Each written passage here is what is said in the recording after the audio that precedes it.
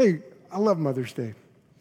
You know, when you think about a mother, there's nothing more, fierce than a mother. There's nothing more inspiring than a mother. But when you think about a mother that walks with Jesus, that's a level of power and legacy that is absolutely phenomenal. You know, this week I was just thinking about my mom, and I grew up married to a Great Commission woman. I was raised by a Great Commission mother. I get to serve the Lord with my mother-in-law here, and I have a Great Commission mother-in-law. This morning we're going to look at the Great Commission, Matthew 28. Open your Bibles there. Matthew 28. It's a great passage to look at on Mother's Day. And I just was thinking about my mom this week. I spent time with her yesterday, my son's graduation from college. And my mom and I were talking about just some memories. I called her last night again just to refresh this one, because when my mom is 88 years old. And man, that woman has instilled in me a passion for the gospel. Just a few years ago, she was in her early 80s. And there was a lady that lived next door, not too far from her, and where she lives. And this lady my mom was just reaching out to her and ministering to her and visiting her and witnessing to her. And she got really sick really fast and was rushed to the hospital. And my mom called me and said, Chris, tears in her eyes, said, pray for me. I'm going to go visit her, and her entire family is in the hospital room, and pray that I'm a bold witness. I was like, okay, Mom, I will. And she was just brokenhearted for this lady. She had such a heart for her. So she drives to the hospital, and she walks in the hospital room, and it's really packed. There's like 15 of her family members there. And like a evangelistic Billy Graham disciple, my mom walks into that room and just says, I've come to pray for you all. And in a whole crowded room, and now this lady, my mom was dear to her. And my mom went in and just was the most incredible gospel witness to an entire lost room, and was standing all by herself, but yet boldly prayed over that lady and shared the gospel with everybody in the room.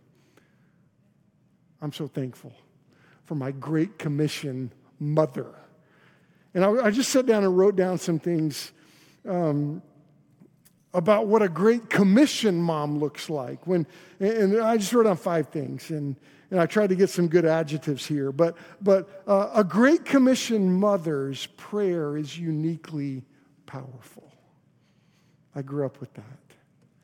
And moms, I want to challenge you as we think about today to walk with Jesus, because a Great Commission mother's prayer is uniquely powerful. A Great Commission mother's voice is exceptionally life-giving. A Great Commission mother's touch is distinctively comforting. I mean, a mother's touch is always comforting, but when you have a Great Commission mother's touch, it's distinctive. This is something I experienced. A Great Commission mother's rebuke is matchlessly motivating. Have you ever been motivated by a mother's rebuke? But a Great Commission mother's rebuke, it's matchless. I've heard that from my wife, and I've experienced that motivating movement in my life. A Great Commission mother's example is unmistakably impacting. And so that's why today is a great day to look at the Great Commission. Now, if you have your Bibles, let's stand and let's just dig into it. It's Matthew 28, starting in verse 16, and we stand in honor of reading God's word. It's just a statement to say, look, God, this is your word to us. We'll pay attention to it. We'll focus our heart on it, and we'll dig into it. Verse 16, Matthew 28. Now the 11 disciples went to Galilee, to the mountain which Jesus had directed them. And when they saw him, they worshiped him, but some doubted. And Jesus came and said to them, all authority in heaven and on earth has been given to me. Go, therefore, and make disciples of all nations, baptizing them in the name of the Father and of the Son and of the Holy Spirit, teaching them to observe all that I have commanded you. And behold, I am with you always to the end of the age. And this is the word of the Lord. Thank you. You may be seated. I appreciate you making that statement. A lot of commentaries will look at this passage and they will describe it as the focal point of the New Testament. And I get that. Could be the focal point of the Bible. There's a lot of great moments in Scripture, but when I think about, I would argue that the most important moment in history was the resurrection of Christ. I mean, there's no more important moment in the history of the world than that moment.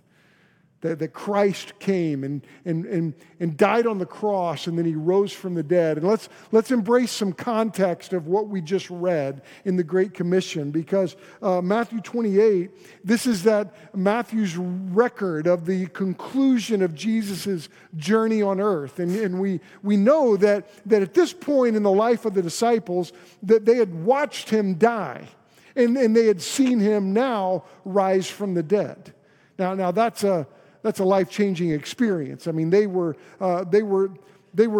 clearly in awe. Jesus had clearly had their attention, right? It'd get your attention too. If you witnessed the death and the burial of somebody, and then days later they show up and say, hey, what's up? Jesus had the attention of the disciples here. And it's interesting as you look at this passage, the resurrection of Christ was a remarkable experience. These disciples saw it all take place right in front of their eyes, and they started to grasp the magnitude. We don't know exactly where this was in the timeline necessarily. It's closer to the end of Christ's ascension. He's about to ascend into heaven right before their eyes, and Acts 1:8 records this. But at this point, look at verse 16. It says, Now the 11 disciples went to Galilee, to the mountain to which Jesus had directed them. And when they saw him, they worshiped him, but some doubted. Now, that's a fascinating head-scratcher to me.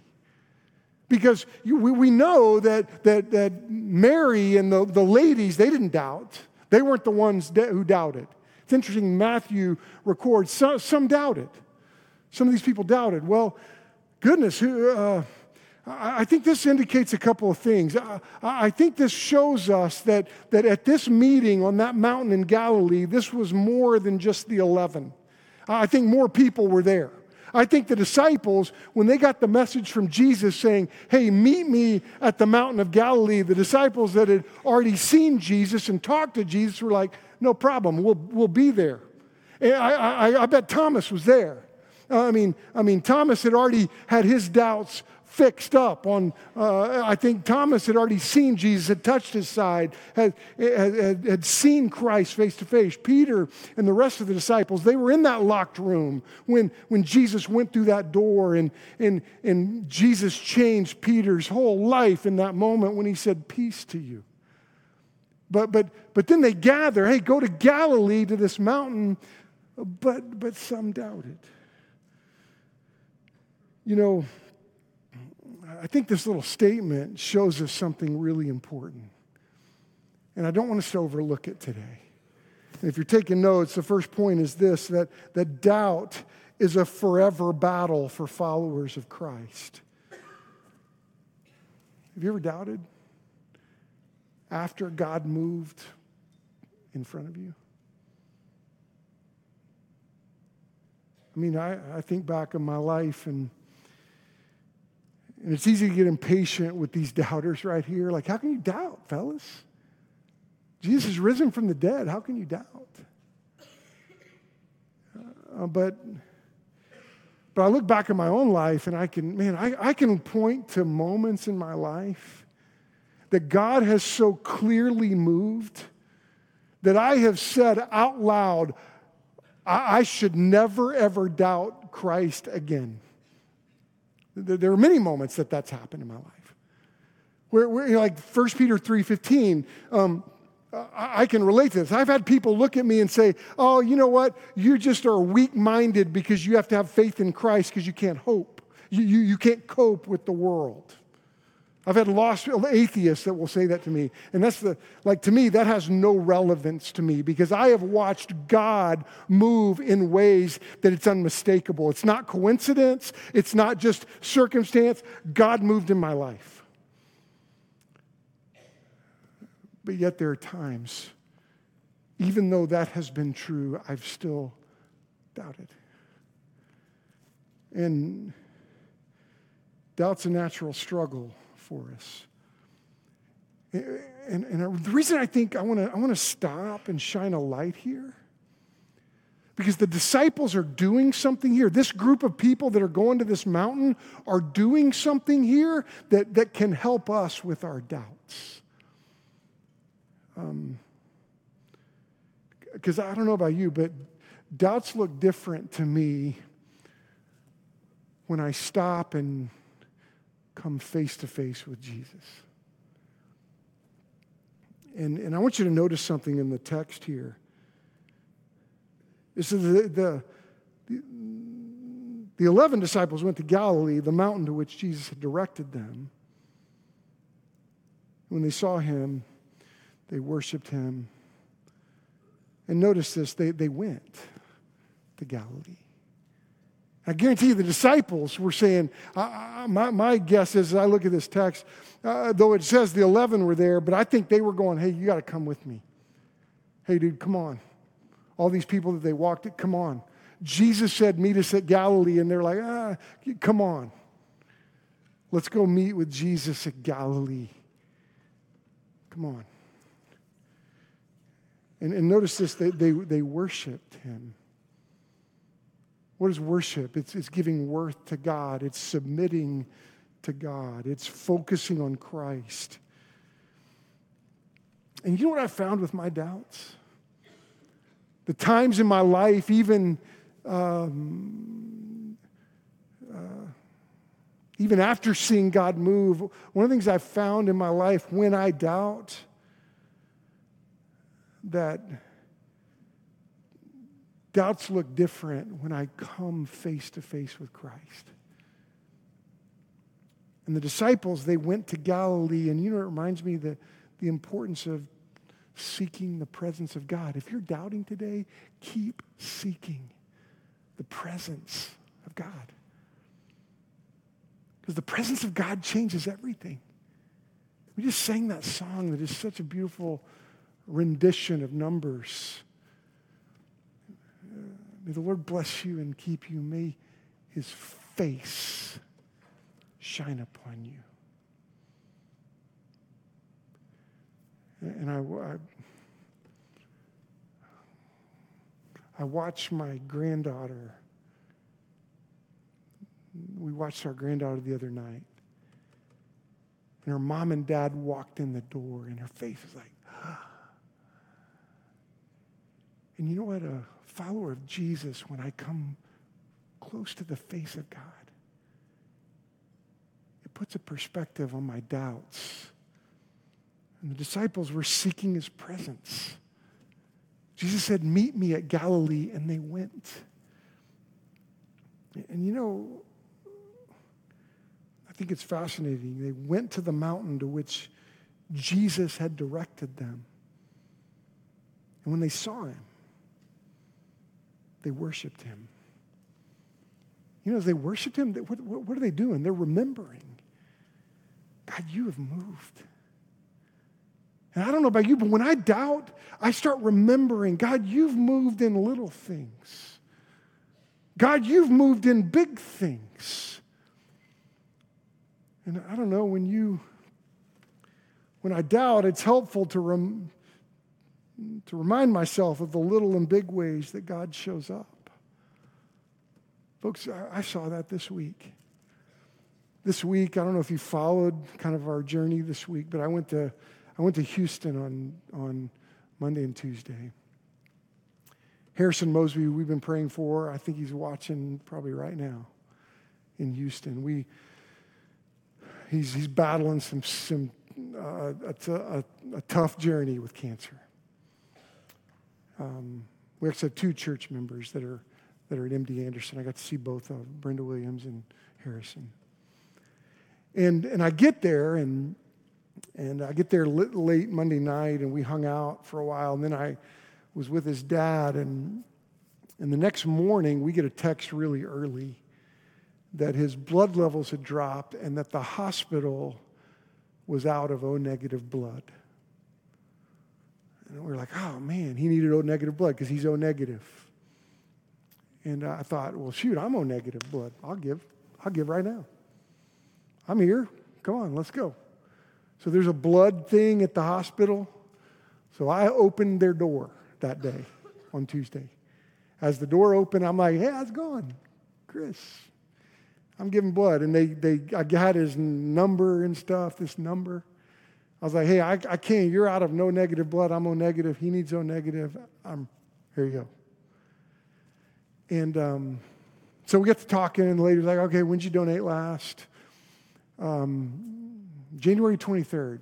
Oh, I'm so sorry you can't give because you have to wait till the end of May. I was like, oh, no, I can give. It's okay. Hey, how about you just forget that I just told you when I gave?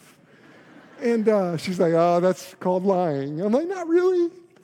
I'm a preacher. It's okay. And she's like, I'm sorry. That's not how we do it here. And I'm like, okay. I was like, oh, man. And this lady walks right behind me and says, well, hey, I'm O-negative. I'll give to him. Her name was Rachel. I said, oh, Rachel, thank you. Let me tell you a story. I showed a picture of Harrison. I said, just 10 days ago at that point, 10 days ago, he had a little girl. A second little daughter was born. Here's a picture of Harrison. And she's like, oh, it just broke her heart. And she's like, okay, that's great. I'll give. And then all the ladies in there were like, we're going to tell everybody to give to him. I was like, yeah, let's get them all, And then, you know what? I might have broken a little rule. I'm sorry if I did. Well, no, I'm not sorry. I did this. I shouldn't have done it. Oops. But I made a post on social media on Tuesday, and I used a number that I shouldn't have used according to HIPAA records, but I didn't know that, so I just said sorry. And then we posted to social media about blood being needed in Houston. And our church members went crazy with that. And then they started sharing it with people they knew in Houston. And then Harrison's dad posted to firefighters, and he started sharing it. And these firefighters started sharing it. And even though we had HIPAA violations on the post, we didn't know we were doing that. But it solved the problem. There was one lady that took one of our posts, put a different picture on, and it was shared over 32,000 times. Yeah, that's crazy.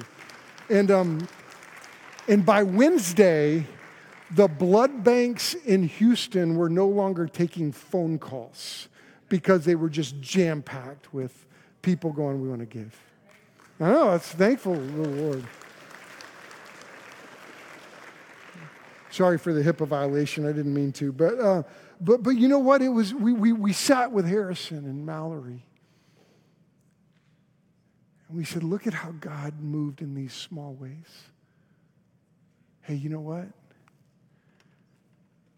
God's movement in small things reminds us of God's faithfulness in big things. And see, I think the disciples, they worshiped him, remembering all the ways that Jesus had moved. And now he had conquered the grave. Oh, God, you're faithful in the small. You're faithful in the big. And you know what? When you remember those things, your doubts kind of go away. Or you deal with them more effectively. Let me say it that way. And I think that it's interesting as they worshiped him, then they listened to him. And I say this all the time. We've got to allow God's word and God's call to shape how we think and how we live. And this is the Great Commission, folks. This is a call that Jesus gave to the disciples. And I don't want to miss that this is a call that's still intact. This is a continuous call for believers that started with this group of people. We know the 11 were there, but I'm proposing that there were more than the 11. And this is a call that includes us. Look at verse 18. And Jesus came and said to them, look what he said. All authority in heaven and on earth has been given to me. I think they're going, no kidding. I get it. You have the authority over life and death. And I think it's very important to note that Jesus makes the statement that all authority is given to me. And we know that Jesus has authority in his teaching. We know this because the people that saw him teach said, wait, man, Jesus, you teach differently. You teach like one with authority. And you know what we're learning here? We're learning this valuable lesson to completely trust the authority of Christ. I want you to know you and I can completely trust the authority of Christ. Jesus had authority in his teaching. The people that heard him teach saw this. Jesus has authority to heal. They watched him heal and they saw him touch lives. And I want you to recognize that Jesus has the authority in healing. Jesus has authority over every nation. We saw this in Psalm 9, that you realize in the day that we're living with all the tensions around the world, let's not forget that Jesus continues to have authority over every nation that ever was or will be. Jesus has authority over Satan and every evil spirit. And we see this in the scriptures that the evil realm and the evil network that Ephesians 6 talks about, that there's a spiritual forces of evil in the heavenly realms, Jesus has complete authority over that. He exercised it. I remember when he was tempted by Satan himself. Satan is not like God. He's not omniscient. He's not omnipresent. Satan is one being. Satan's probably never messed with me. I've just had to deal with those punk demons that he's had. But Satan himself tempted Jesus. Luke 4 talks about this. And Jesus, with authority, when Satan tempted him, Jesus said, let me tell you something. You shall not tempt the Lord your God. And that's how I see that going down. I don't think Jesus was timid that day. I think Satan tempted Jesus and Jesus was like, what'd you say? What'd you say? And very quickly, Jesus putting Satan in his place. We think it went down like Carmen's version of Sundays on the Way. Anybody remember that? Anybody remember that song, Carmen, Sundays on the Way? I grew up with that. One time we shared that with our kids on the way home from Tulsa one time, and they thought we were nuts that we actually listened to that. It was a pretty good song in the 80s. But I don't think that's how it went down, because Satan knows he's under the authority of Christ. We see this in Acts 19. When those demons were answering the 7 sons of Sceva. Remember what those demons said? It said, Jesus, I know. And I've heard about Paul, but who are you? He said to those guys in Acts 19, one of the coolest stories in the Bible. Let's not forget that Satan submits to the authority of Christ. Jesus has authority over disease. Man, that's something I'm working to remember right now. Jesus has authority to forgive sin, which is so very huge for us. That's why there's forgiveness in no one else. Let's never forget that Jesus has the authority to forgive your sin. He's the only one. Jesus has authority over every life. Jesus has authority over death itself. And I can imagine the disciples coming face to face with Jesus. And even those that doubt were going, okay. Jesus has all authority in heaven and on earth has been given to me. You know, when you look at this whole passage, the authority of Christ is the basis for everything else that follows in this text. And we often talk about the moment that a person makes Jesus Lord. In the first service, Brady was baptized. Bruce. One of my friends was baptized in the first service. Let me tell you something, that was a work of God in my life to watch that. Bruce used to work with him, and you know what? We talk about the moment that we make Jesus Lord, but let's not miss the obvious. Jesus is Lord, regardless of what we think about it. He is absolutely Lord. It's why Philippians 2 says this, therefore God exalted him to the highest place and gave him the name that is above every name, that at the name of Jesus every knee should bow in heaven and on earth and under the earth, and every tongue acknowledge that Jesus Christ is Lord to the glory of God the Father. And when I look at this passage, what Jesus is doing is looking at his disciples saying, you've got to be a Great Commission person. And folks, we got to be a Great Commission people. So moms, be a Great Commission mom. And one of the reasons that this is so important, you see it all through the scriptures, you see it in this passage. You see it in what we read last week in Matthew 24. We're called to be a Great Commission people, and we've got to take this seriously because let's not be mistaken, time runs out, folks. Time runs out. Matthew 24, Jesus said this, and the gospel of the kingdom will be preached to the whole world as a testimony to all the nations, and then the end will come. The Bible points to an end, and the Bible points to this real truth that we must not overlook, that God is bringing this world to its appropriate end. And this is why Jesus looks at his disciples that day. And look at verse 16. He says, go, therefore. Let's just read it. Go, therefore, and make disciples of all nations, baptizing them in the name of the Father and of the Son and of the Holy Spirit, teaching them to observe all that I've commanded you. And behold, I am with you always, notice this, to the very end of the age. Folks, we're missionaries here.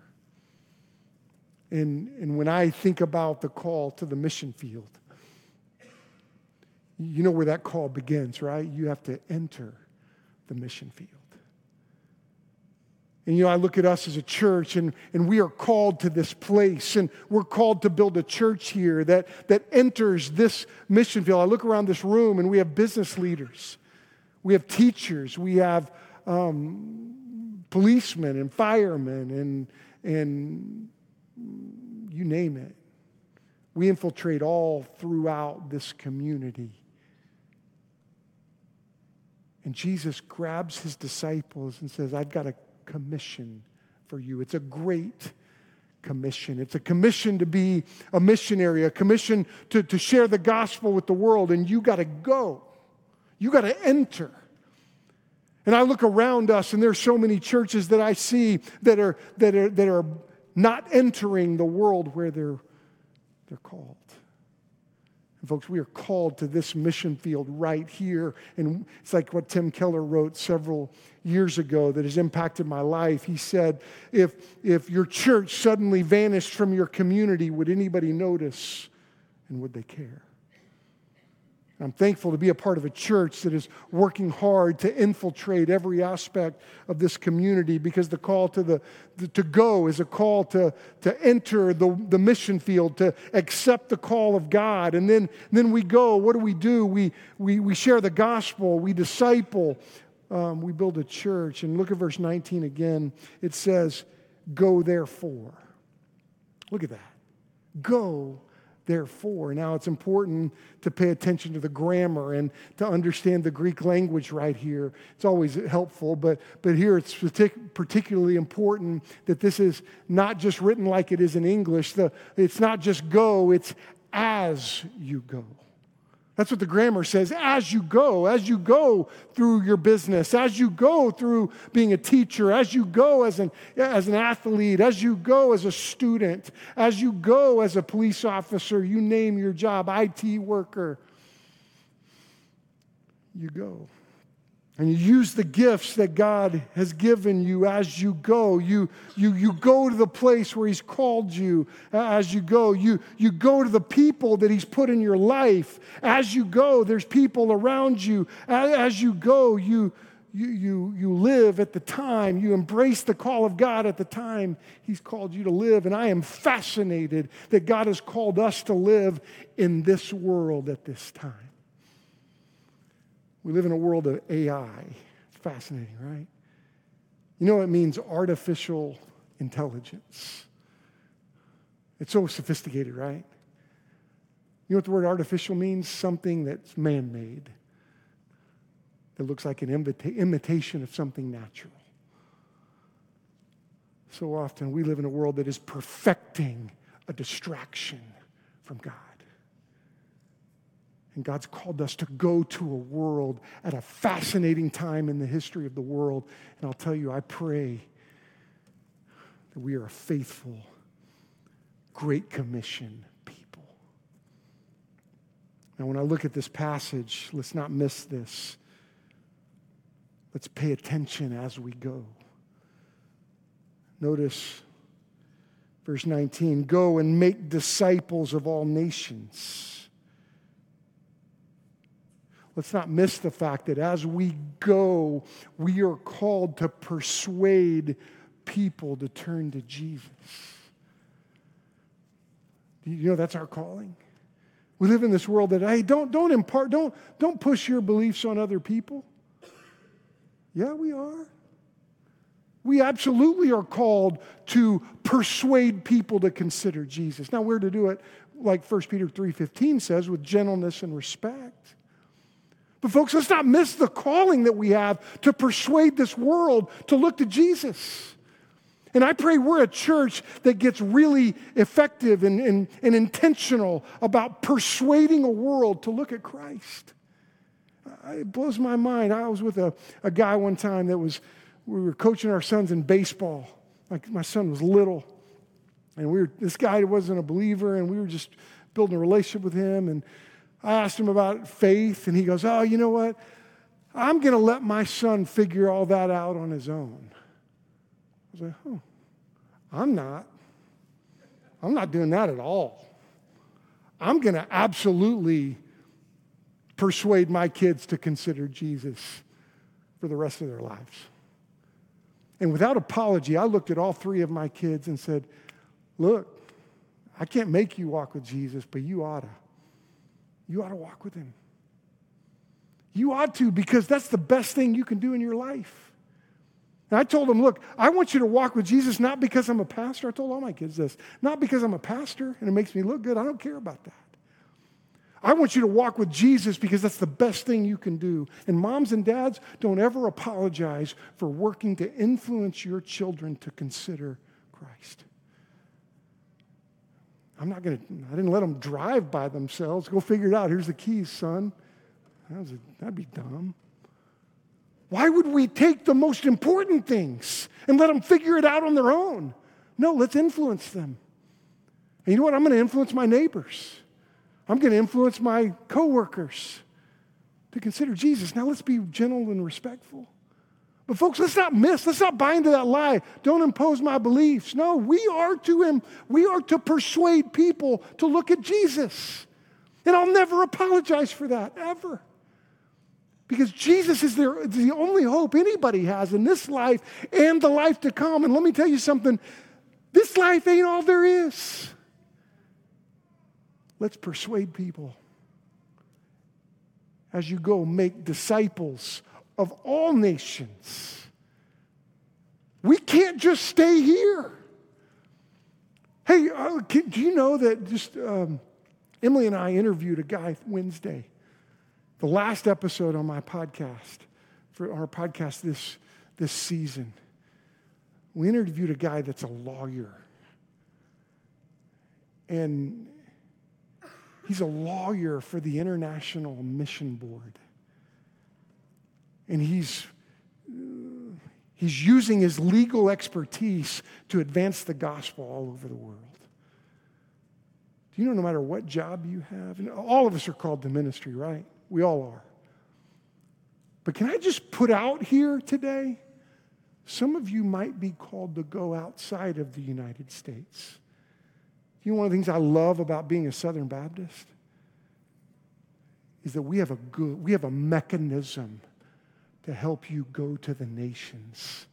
And let's not miss, Jesus says, go and make disciples of all nations. That's why I love ELL at this church. We have all nations coming every Wednesday night. You could start by serving there. But folks, let's learn to persuade people. Can I just give you a book to consider that's outside the Bible? But it's a really good book. It's called Tactics. Yeah, write this down. If you want to talk about being a better persuader of people when it comes to faith, Tactics by a guy named Greg Koukl, Koukl. Man, look that up. It's a great book. Look at verse 16 or 19. Go therefore, make disciples of all nations. Look at this. Baptizing them in the name of the Father and the Son and the Holy Spirit. You know, as we go, we're called to persuade people to turn to Jesus. But as we go, we're moved to help people follow Jesus. And you're to be baptized. That's a mark of obedience. That's when you are called to obey Christ, put His word into practice. And that's why it was beautiful. It was a huge blessing in my life today to see Brady get baptized in the first service, because that was a step of obedience. Have you been baptized? Hey, we got water right here. We got it today. If you want to be baptized today, we got stuff. We'll wait after church and baptize you today if you want. But folks, we're called to persuade, to move people to follow Jesus.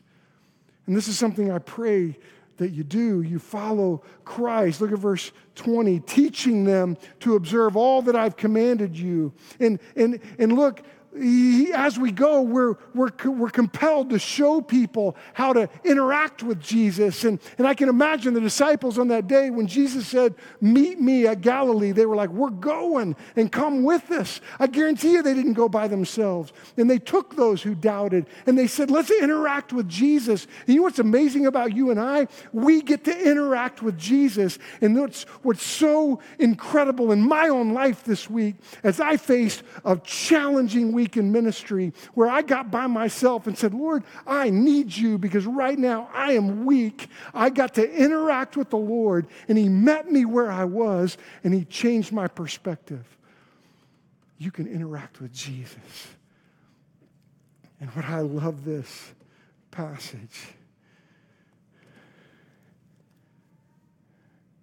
Teaching them to observe all I've commanded you. And Jesus taught us how to interact with Him. It reminds me of Matthew 6:33. I guarantee you they had to have thought about that. That Sermon on the Mount where Jesus says, seek first the kingdom of God and His righteousness, and everything will be given to you as well. And notice the end of verse 20. And behold, I am with you always to the end of the age. And as we go, I just see this. In this passage, we're called to persuade people to turn to Jesus. We're called to move people to follow Jesus. And we're called to show people how to interact with Jesus. But you know what else we see in Scripture right here? We're commanded to point people to the second coming of Jesus. Folks, he's coming. He's coming. And it's more truthful than Deion Sanders saying that to the Colorado football team. Jesus is coming. And over and over again in the Scriptures, Jesus reminds us that this world is coming to an end. And I can imagine the disciples in this moment